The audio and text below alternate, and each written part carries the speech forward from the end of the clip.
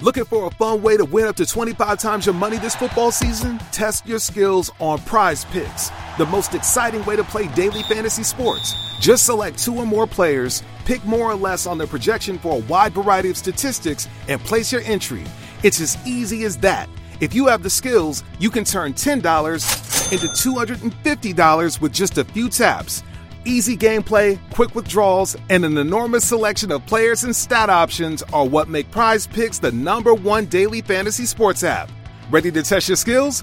Join the Prize Picks community of more than 7 million football fans who have already signed up.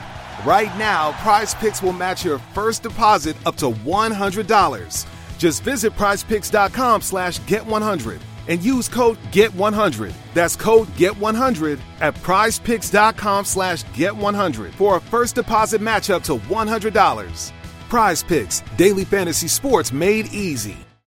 This is the American Veteran Show. Proud to finally say these 2 words, welcome home. Dedicated to those who have worn the uniform. Tremendous national asset. Dedicated to our active duty men and women. They came not as conquerors, but as liberators. Dedicated to presenting issues, topics, and interviews highlighting their commitment to our country. I want to thank the courageous men and women who've served their country in uniform. Less than 1% of the population of our country chooses to serve our country in the military. And the other 99% of us, we owe them.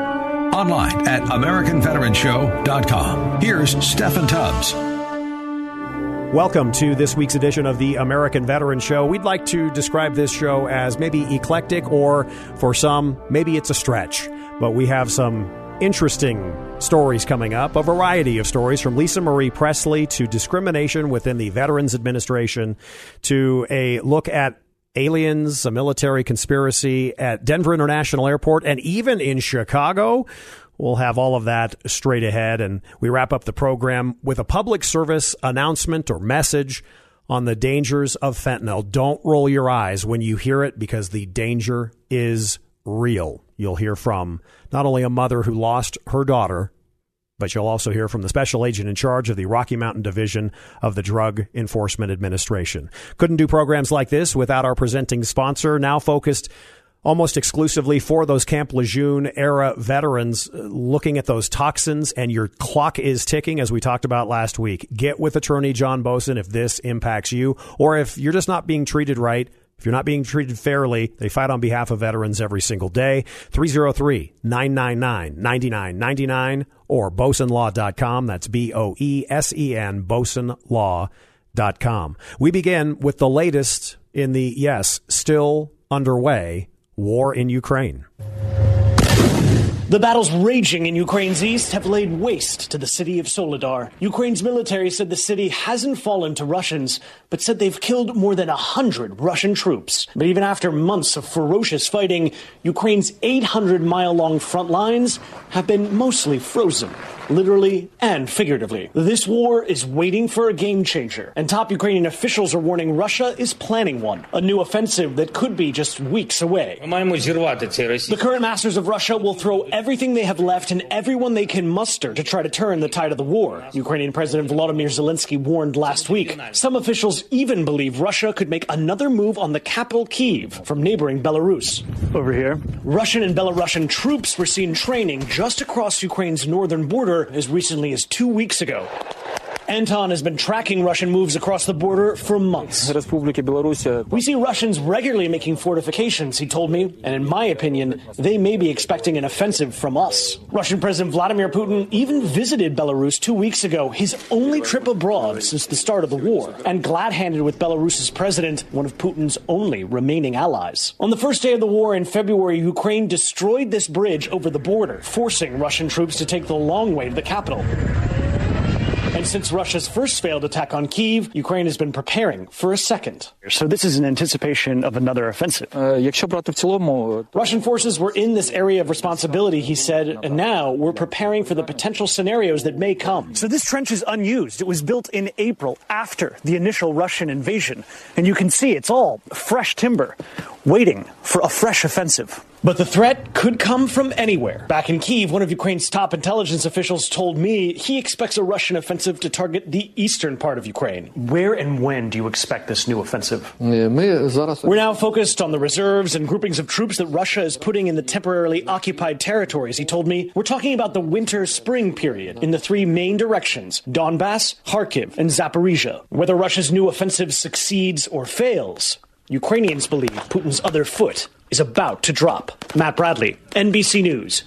That report filed late last week, in fact, just a couple of days ago on Friday. And then there are the women in Ukraine, those women who have actually taken up arms and have been fighting the Russian invasion for almost a full year now. So much has been said, of course, as you know, about the men that couldn't leave Ukraine between the ages of, 18 and 70, something like that. Let's hear it for the women. It's unfortunate, though, that they're in this position to begin with.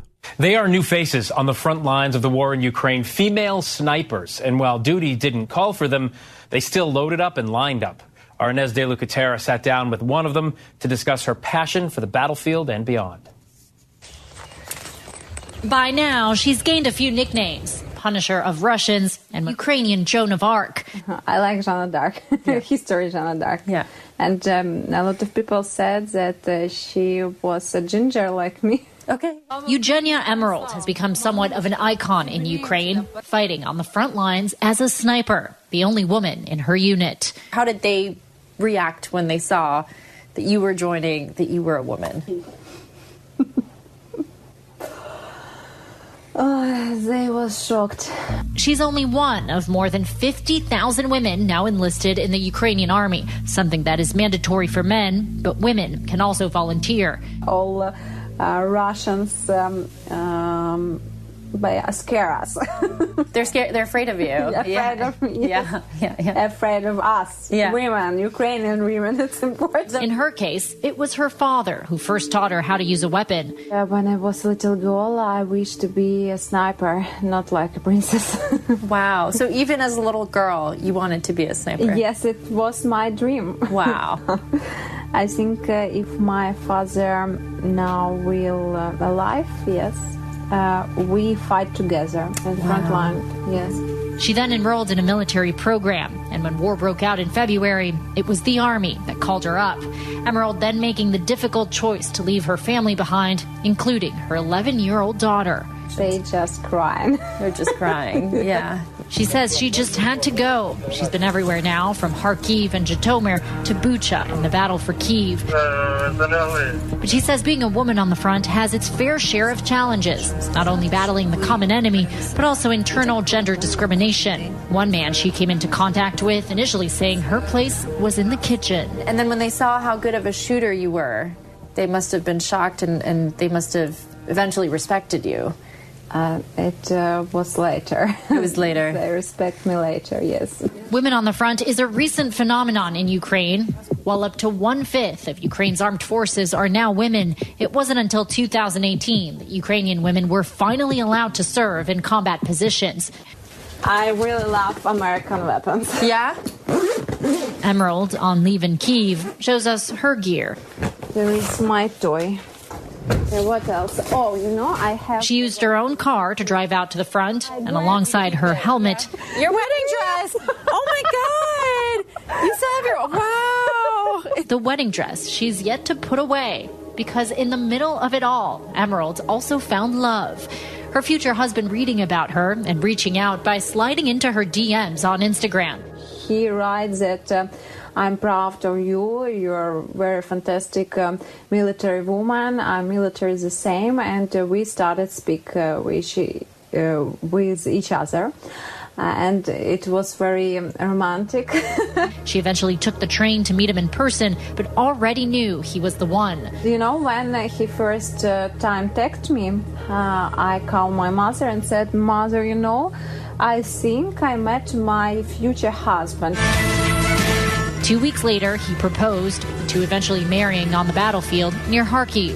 It's my mother. That's your mom? Okay. Amid all the death and destruction of war, Emerald now carrying new life. Face my husband when he knows that he will have a daughter.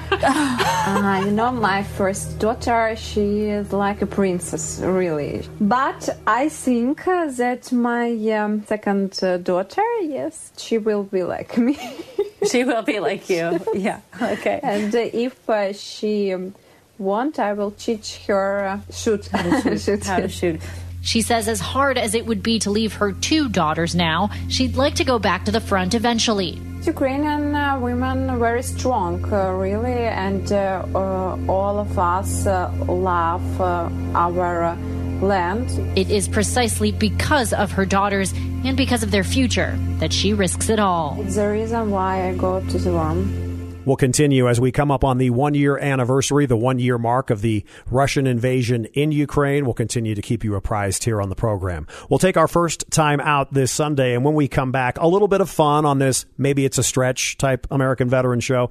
We'll talk about, well, is there a military / government / whatever conspiracy as to what's going on at Denver International Airport? You've heard the stuff for years. We'll kind of take a tongue-in-cheek look at that coming up next. We're off and running. This is the American Veteran Show, AmericanVeteranShow.com. Now, back to the American Veteran Show. Here's Stephen Tubbs. We continue this week's edition of the American Veteran Show. Maybe we could call this a bit of a stretch American Veteran Show. We also do this. Obviously, we focus on such important, serious issues. That is the premise of why we do it and are coming up on the start of Season 7 next month. But we also like to have a little fun. You know, is it a vast military conspiracy? What is actually the real truth and nothing but the truth at Denver International Airport? We'll have some fun with this segment. So right now we're under the terminal. This is where folks, once they get out of the plane, they get off the train, then they get to the baggage carousels. That's what's above us right now. It'd be really hard to have passengers just hanging out down here. There's a rumor that these tunnels, in fact, go well beyond just the airport's campus, and they go all the way down to Colorado Springs. Yeah, to NORAD, I heard. No.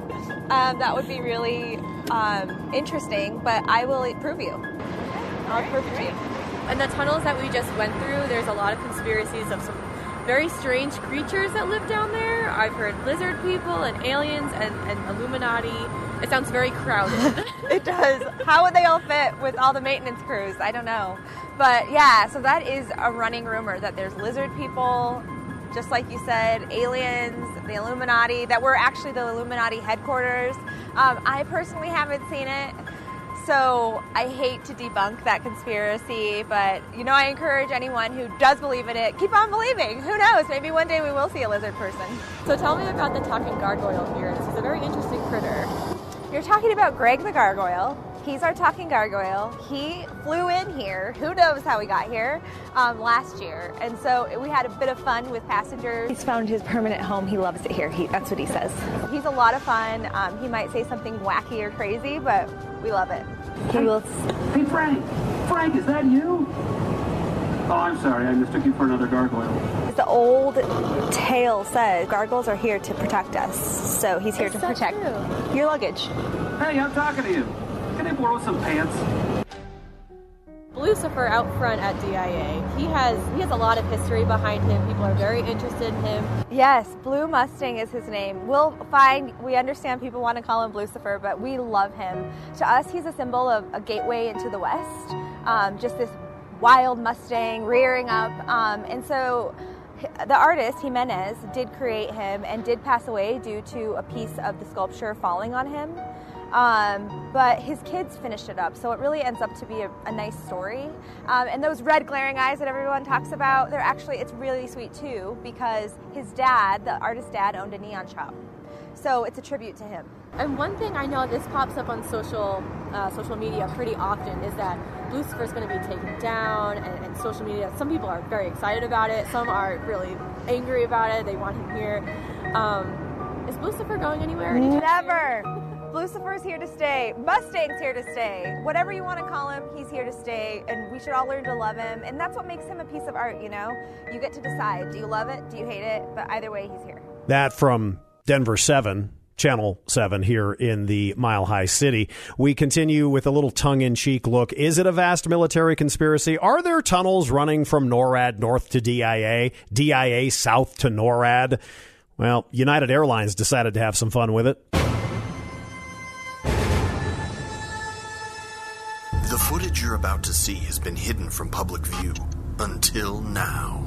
This archival footage exposes some of the weirdest and most frightening theories about Denver International Airport.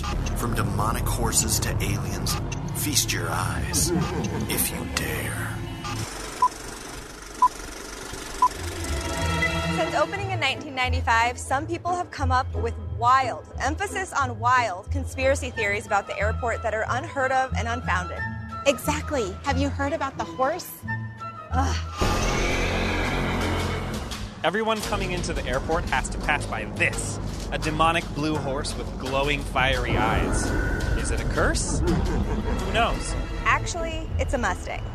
And it's meant to represent Denver as a gateway to the American West. Have a look at this. This artwork is located on the Concourse train station. So tell me that it doesn't look like post-apocalyptic ruins. Where are people getting these ideas? The internet.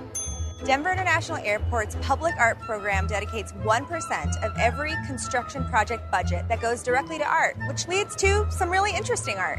There are over 40 installations that people really seem to enjoy. But there are so many other signs that fuel these conspiracy theories. Like, take a look at this. New World Airport Commission. Who are they? I've heard that that's a moniker for the Illuminati. The New World Airport Commission is a completely made-up name. When we opened in 1995, we were a new type of global airport, but that group never existed. All right, so what about this one? AUAG. AUAG. Australian Antigen. The rumored poison of choice for the Illuminati. No. We're in Colorado. Look around. Colorado's a mining state. That's a mining cart. AU is the atomic symbol for gold, and AG is for silver. But what about the tunnels? You want to go see the tunnels? Let's go see the tunnels. See, these tunnels underneath the airport are used to hold secret meetings for aliens and lizard people. Wait, is that a baggage cart? Yes, that's a baggage cart. It's not so fancy down here, is it? There are more than 1,000 people who work down here in the tunnels. So what are you saying then? That all of this weird phenomena isn't related to some huge conspiracy? Yes, that's exactly what I've been saying this entire time. Huh. So whether you choose to believe or love to debunk, next time you're at Denver International Airport, feel free to explore. Wait, no! Interview's over! Interview's over! As we continue a look, tongue-in-cheek, at the vast conspiracies and aliens, etc., at Denver International Airport, specifically underneath the ground at Denver International. Apparently, Chicago's O'Hare is in the competition for strangest, weirdest, most controversial conspiracy theorist airport. What happened to Terminal Number 4? Does it still exist as a secret terminal for stealth aircraft? Since then, strange events have been reported in the sky above the airport. So there was an incident at the Chicago O'Hare Airport. There were people outside who saw some type of craft, and some say it was a slow-spinning disc. People are reporting this large object. The thing is, you've got a lot of pilots around, so if pilots are seeing things that they cannot explain, then you need to pay attention. They said they saw it hover for a few minutes, then it shot off and punched a hole in the sky. A bizarre object spotted over one of the busiest skies in America should have been cause for alarm. But officials of the Federal Aviation Administration insisted no investigation was needed. The multiple experienced aircrew who reported it were told that they had merely misidentified normal weather phenomena. Now, this just raises a lot of questions. Was it because that this object could actually have been some sort of top-secret stealth aircraft that the military was working on?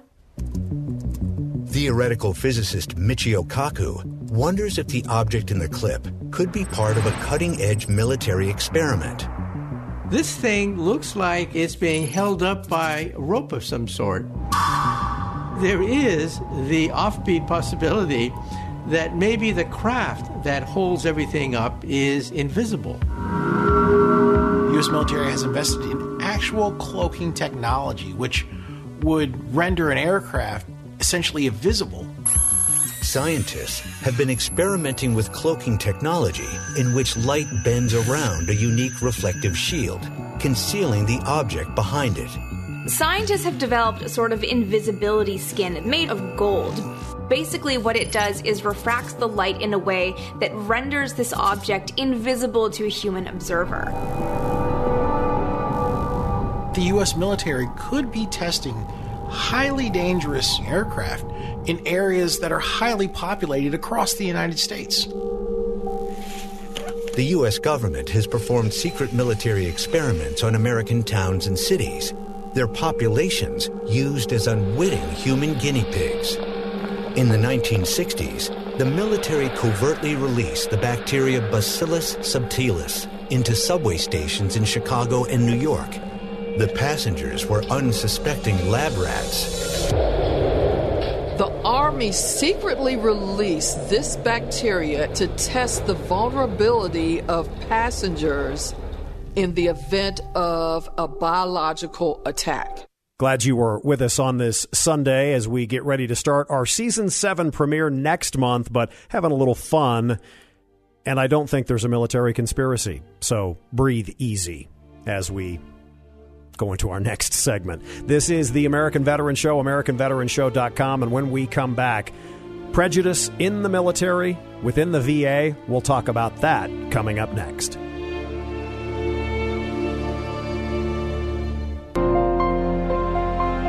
Welcome back to the American Veteran Show. We continue now with Stephen Tubbs.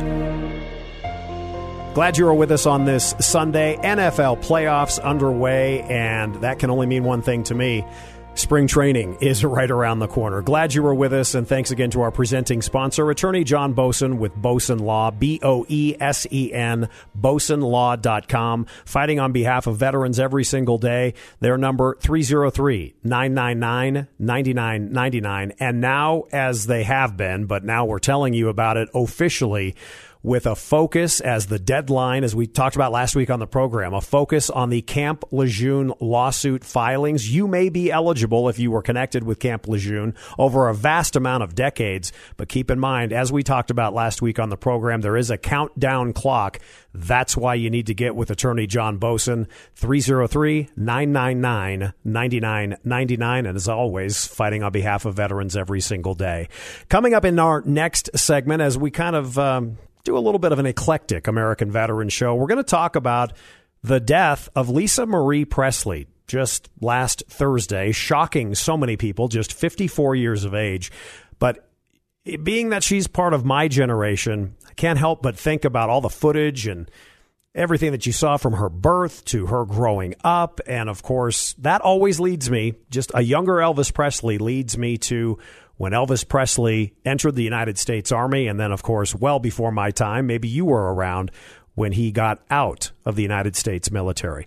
But first, in this segment, we talk about a story that, and an issue, sadly, we have talked about before on the American Veteran Show. This from the PBS NewsHour. The U.S. government has discriminated against African-American military veterans dating back decades, disproportionately rejecting disability claims from black veterans at a much higher rate than white veterans. That's according to a new lawsuit filed in federal court this past week by Yale Law School's Veterans Legal Services Clinic. The group filed the suit on behalf of Conley Monk, Jr., a Vietnam War veteran whose VA benefits were denied for nearly 50 years.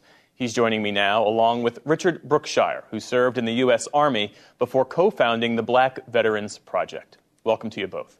Thank you. I'm happy to be here. Thank you.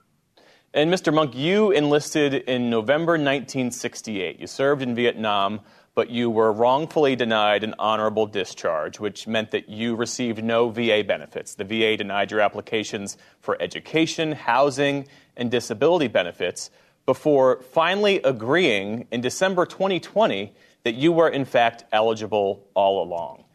How did the lack of VA benefits affect your life? It really damaged me by this not letting my family receive any form of benefits. I couldn't receive any benefits, and neither could they. So my kids was not entitled to educational benefits, which they should have been entitled to. They could have also got some sort of the stipend while they was going to school. And also the fact that I couldn't even get my job back. I worked for the VA when I left to go in the military.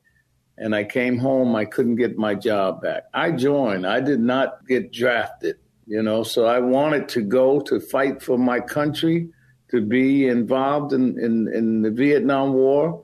I felt that I was totally robbed of my rightful dues when I came back from Vietnam. I served honorably in Vietnam. I was involved in a lot of, different combat actions. It was totally a disgrace to me and my family, and the fact that we was denied benefits that I was rightfully entitled to. Richard Brookshire, you created the Black Veterans Project, which is a nonprofit that researches the inequities that Black veterans face after you struggled to get the resources you needed when you came back from Afghanistan. Give us a sense of your story, and why do you think these hurdles have persisted across generations? Yeah, I served as a combat medic for 7 years. 4 of those were on active duty, 3 of them in the New York State National Guard, and had a difficult transition, out of the military that I wasn't actually anticipating. I wasn't taken seriously by the VA. So I found myself, unfortunately, on the other side of a suicide attempt. And it just so happens that after that attempt, I started to really engage the Black veterans community. But I also started to engage, what are the disparities? I'm living with them. I'm starting to see them. But getting a better sense of the numbers was kind of the first instinct for me. So we went to Yale and said, hey, we want the most contemporary data to kind of look at, are there disparities in disability compensation? Because I've heard about disparities of the GI Bill at the turn of World War II. I think Connolly is a perfect example of how dishonorable discharges have perpetuated, locking many Black vets, even to this very day, out of access to their benefits. And Mr. Monk, to Richard's point about the sort of generational aspect of this, you come from a family of service members. Your father fought in a segregated unit during World War II. Your siblings were also in the armed forces. And you make the point that you and your siblings could have gone to college, potentially, if your father had gotten the benefits that he applied for and was denied back in the 1940s. Yes. And it continued.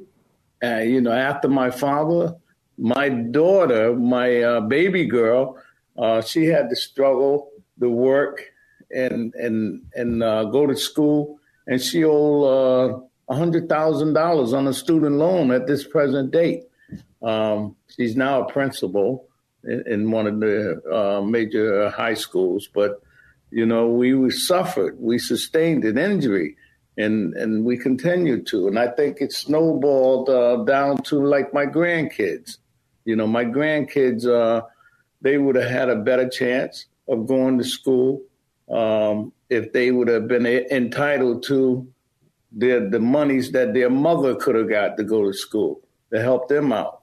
And not only that, the housing benefits. We was denied housing benefits where I could not get a housing loan. My father had to work 2 full-time jobs in order to provide a living situation for us. So, yeah, it really damaged my family, me and my family. Well, we reached out to the VA to get a statement in response to this lawsuit. And without addressing the merits of the suit, we got this statement that reads, part of which reads this way. Secretary McDonough has made clear that delivering world-class, timely, equitable care and benefits to all veterans is our top priority at VA. Throughout history, there have been unacceptable disparities in both VA benefits decisions and military discharge status due to racism, which have wrongly left black veterans without access to VA care and benefits. We are actively working to right these wrongs, and we will stop at nothing to ensure that all black veterans get the VA services they have earned and deserve. Richard Brookshire, the VA is acknowledging that, yes, there's a problem. I guess the question is, what should be done about it? Fostering equity is great and noble, but it's not redress. I think this administration has been really supportive, but I also think that there's been decades to do something about this. Like we're 75 years out next year, looking at the fully integrated force that we have now. And it's a time for a reckoning, and it's a time to account for the history and the ills that have been done at the hands of the VA. Mr. Monk, what are you hoping that this lawsuit filed on your behalf achieves? Well, I hope that it opens up the door for other vets to not be able to be blocked just like I was, where they can go ahead and get their disability benefits without being discriminated against. Reparations and compensation is what I think should occur. Conley Monk Jr. and Richard Brookshire, I thank you both for your time and for your insights. That from the PBS NewsHour. We wrap up the program in our next segment, and among other things, we will discuss the death of Lisa Marie Presley, the only daughter of Elvis. And when I think of Lisa Marie Presley, I think of the old school Elvis, obviously. I think of his early roots. I think of him joining the United States Army. We'll have that as we wrap up the show. Coming up next, this is the American Veteran Show, AmericanVeteranShow.com.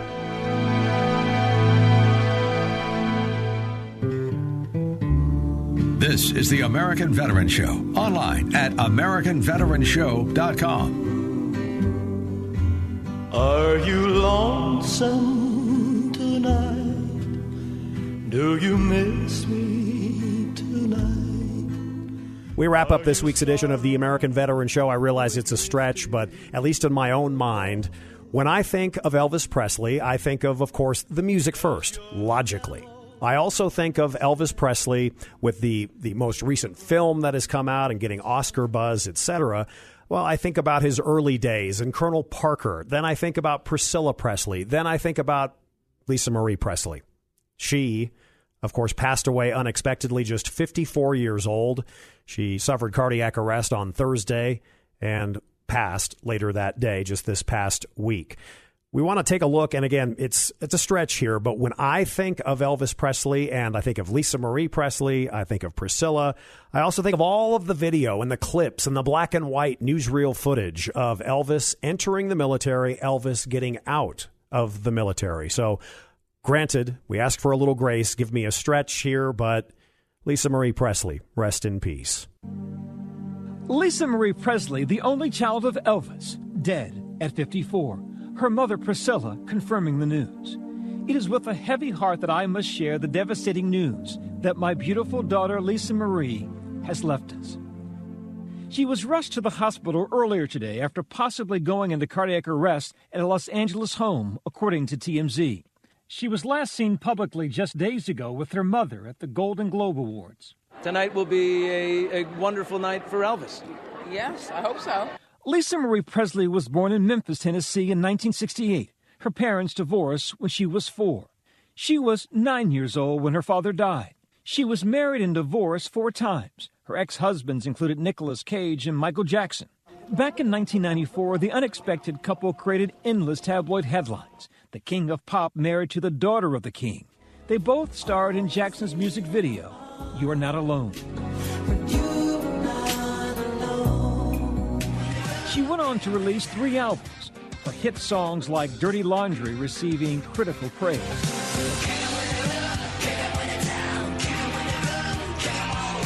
She also sang an emotional duet with her father 40 years after his death, recording the song Where No One Stands Alone.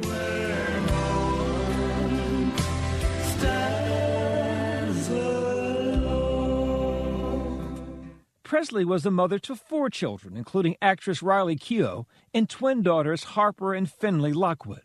Tragedy struck the Presley family again in 2020 when Lisa Marie's 27-year-old son Benjamin Keough died by suicide.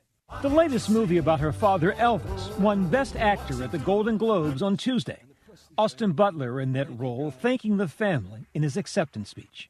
Thank you for opening your hearts, your memories, your home to me. Lisa Marie, Priscilla, I love you forever. ABC's Chris Connolly sitting down with Presley last year ahead of the film's release. Lisa Marie saying Butler was the only person ever to accurately depict her father on screen. It's almost as if he channeled him. He puts everything he had, his heart, soul, everything he had into researching and reading and watching and learning, and he honored him in every way possible. Her father's rebellious streak, something she says she inherited. I think it's in the bloodline. The wild card factor is very much alive and well in this family, I think, and alive and well in me. Yes, to the point where my own children are like, Mom, stop. Stop. What are you doing? Don't say that. You can't say that. You can't do that. Her mother, Priscilla, saying tonight, she was the most passionate, strong, and loving woman I have ever known. Joining me now was Chris Connolly. Chris, you've covered entertainment for a long time. You know that beat better than any reporter I know. You interviewed Lisa Marie this past summer at Graceland. First, just your reaction to her death. I almost can't imagine the words that Lisa Marie Presley is dead. I remember her really like from the moment she was born. She's been a part of American life since the day she was born in 1968, almost like American pop royalty, like someone like Caroline Kennedy almost, in terms of the way people felt about her and wished the best for her, coming into a life that was enormously challenging as the daughter of the king of rock and roll. And so that this life would end so suddenly after a time when I think she felt some great joy after a period of deep personal tragedy is heartbreaking. I loved how you phrased that, this daughter of American music royalty. She, as you said, she lived such a public life with the ups and the downs, the suicide death of her son in 2020. And then it seemed that the Elvis family was enjoying a renaissance of sorts with the success of the movie. How did she weather those ups and downs over the years of her very public life, you think? Well, I think it was challenging. It would have been for anybody in her position, and I think it was challenging for her. I spoke to Linda Thompson once for Nightline, who was affiliated closely with Elvis for a number of years, and she recalled receiving a phone call from 9-year-old Lisa Marie on the day Elvis died, saying, my daddy died, my daddy died. And you can imagine what that must have been like for a young person. And so I would say that Lisa Marie stayed out of the spotlight a fair amount. We didn't see or hear that much from her. And then we began to hear more about her as her personal life became a bigger topic of conversation. She got married and had children, and she had some high-profile relationships, certainly. But in the last couple of years, we talked about her kind of carrying the mantle of Elvis Presley. It was really important to her that this new film, Elvis, respect Elvis's debt, the debt Elvis knew he owed to black music. And in her conversations with Baz Luhrmann, its director, she really insisted on that as a key part of Elvis's legacy, that he was fully aware of the debt that he owed to the black music he'd grown up with, as a child. And so she went into this film with great terror and trepidation and came out of it really joyful and happy. And her desire to be protective of him was very compelling. This from someone who had a vivid memory of being with her father when he would perform in Las Vegas, of holding his hand as he would walk along, the edge of the stage, and then being given back into the audience to watch him perform. Lisa Marie told us, I know he was my father, but I cheered like any fan. It was just that exciting. And so she was experiencing this kind of renaissance for Elvis, and it makes it all the more heartbreaking that she would pass now. That from ABC News. Talking about Lisa Marie Presley, dead at the age of 54. She passed this past Thursday. And as we wrap up, maybe a public service announcement. One of the great relationships that on our regular program we've been able to develop and maintain over the years here on our flagship station, 710 KNUS, is the relationship with the Rocky Mountain Division of the Drug Enforcement Administration. And here on the American Veteran Show, just want to give you this info just to make you think, because this is not a program where you'd think you'd hear this type of message. We live in unprecedented times, as you and I have spoke about. I'm in my 31st year in law enforcement. I have never seen anything like what we're experiencing now with this current public health crisis, public safety crisis. Brian Besser is the special agent in charge of the Rocky Mountain Division of the Drug Enforcement Agency, DEA. 5.8 million potentially lethal poisonings were averted by seizing these pills. Now, that is just in the 4 states that make up the Rocky Mountain Division: Montana, Wyoming, Utah, and Colorado. One of the reasons, again, on a kind of a stretch American Veteran Show, is so many of our members of law enforcement at the federal level, U.S. Marshals, the FBI, the DEA, Border Patrol, they're former military. Brian Besser wants to make sure that you know one pill can kill. I tell parents all the time, get in your child's grill. If you're paying for their cell phone bill, know what they're surfing, know their online activity habits, know their friends, know their acquaintances, know what they're doing, know how they're spending their money. Please don't think that this can't happen to you. Please, please, please. Every type of family in America is being affected. Every age person is being affected. It's the most dangerous time in America to be a teenager right now. Andrea Thomas lost her 32-year-old daughter, Ashley Romero, about 4.5 years ago. She unknowingly took a half a Percocet that was laced with a deadly dose of fentanyl. We just urge you, please talk to your kids, your grandkids. Heck, if you can get away with it, talk with the neighbor kids. We care. And it's most certainly a tough conversation you may have to have. Would you rather have that tough conversation or plan your child's funeral? For producer Michael Arpaio, I'm Stephen Tubbs. Thank you so much for listening. We'll have a brand new episode coming up next week. Thanks so much, and remember our troops. The American Veterans Show is a copyrighted production of Mountain Time Media Group, LLC. All rights reserved. For more information, visit AmericanVeteranShow.com. And join us next week for another edition of The American Veterans Show.